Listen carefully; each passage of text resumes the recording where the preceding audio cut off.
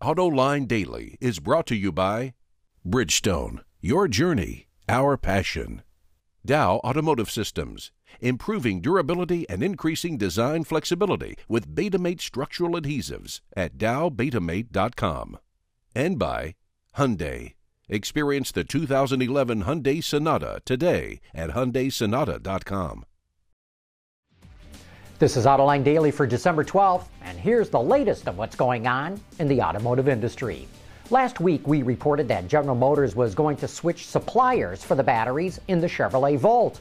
But GM tells AutoLine Daily that is not the case at all. Bloomberg News reported the supplier A123 was going to replace LG Chem, but GM says it's sticking with LG Chem for the Volt, while A123 will be supplying batteries for the all-electric version of the Chevrolet Spark. Despite becoming the largest automotive market in the world, the China Car News reports that collectively, China's domestic automakers are losing money. Excluding exports, their sales are all down for the year, and they're losing market share to foreign brands in China. And now some in China are calling on the government to stop allowing foreign automakers to form joint ventures. But since China is a member of the World Trade Organization, it cannot ban foreign companies from entering the market.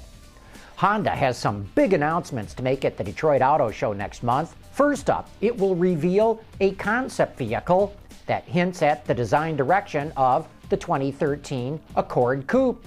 But all we can show you for now is what the old one looks like.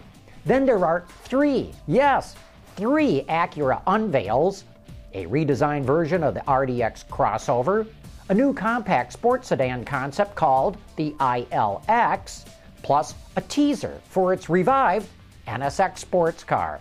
Honda, and especially Acura, have been getting clobbered lately, and both brands desperately need new product with better styling. And we can't wait to see what they've been working on. Well, it took a few years, but it's finally happening.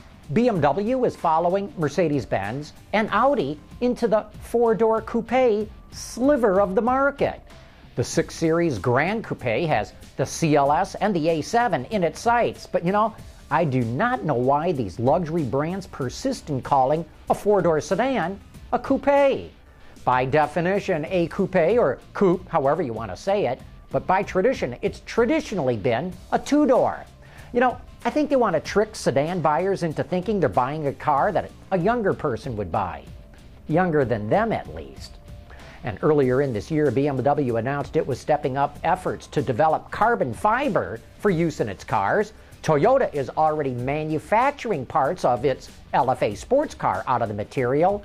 And now General Motors is teaming up with Japanese company Teijin to develop carbon fiber technology to potentially use in its cars. Teijin has developed a new process to mass-produce carbon fiber reinforced thermoplastic components in less than 1 minute. The fight over higher blends of ethanol and gasoline continues in Washington, D.C. According to the Detroit News, 70 members of the U.S. House of Representatives, both Democrats and Republicans, want to block the use of E15, or gasoline with 15% ethanol. Currently, there's about 10% ethanol in all gasoline used in the U.S. The House members say E15 will destroy engines and that further testing is needed. But the EPA has already approved its use earlier this year. Even so, the House voted to block the EPA from implementing E15 regulations. This new effort would include the block in a spending bill to fund government operations through next year.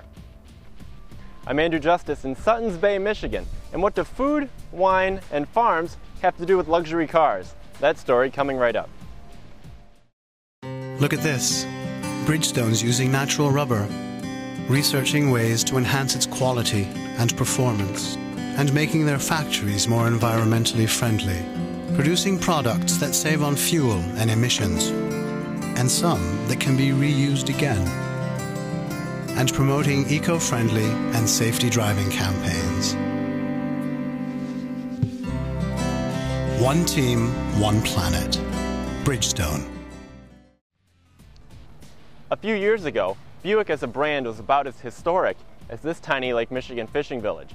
But starting in 2007, GM retooled the brand, constantly feeding it new product like the LaCrosse, the Lucerne, and the Regal, equipped with the latest in technology, and in this case, great performance. So the GS represents the new height of the Regal lineup. This is a refined and responsible performance enthusiast car. We've got the higher output 270 horse turbocharged engine. We've got a sport tuned chassis. We've got unique front and rear fascias that give it a more aggressive look. Some unique interior appointments that make this a very comfortable car, but also a very exciting car to drive. With its different driving modes, standard manual transmission, and sport seats, the Regal GS is really a driver's car. And it's products like this that explain why Buick is having such success nowadays, attracting new and different buyers. What we really focus on is conquest, and the Buick brand overall is conquesting 41%. So 4 out of 10 customers that buy a Buick are new to General Motors, or disposing of a non-GM product. And to us, that's the primary area of focus. Now, we're also selling to younger buyers. There are many late 20-somethings and early 30-somethings that are buying Regals today. And so the product portfolio is such that it's an inviting, beautiful sculptured exterior design with quiet, comfortable interiors. And in the case of Regal, that's more of a sporty performance expression within our portfolio. That portfolio has worked beautifully to attract a new buyer into the GM fold.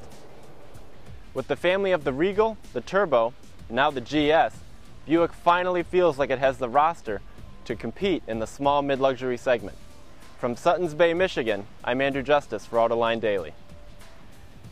Thanks for that report, Andrew. And that wraps up today's report. Don't forget, you can get all our reports via YouTube and StreetFire. Check us out there, and we'll see you back here tomorrow.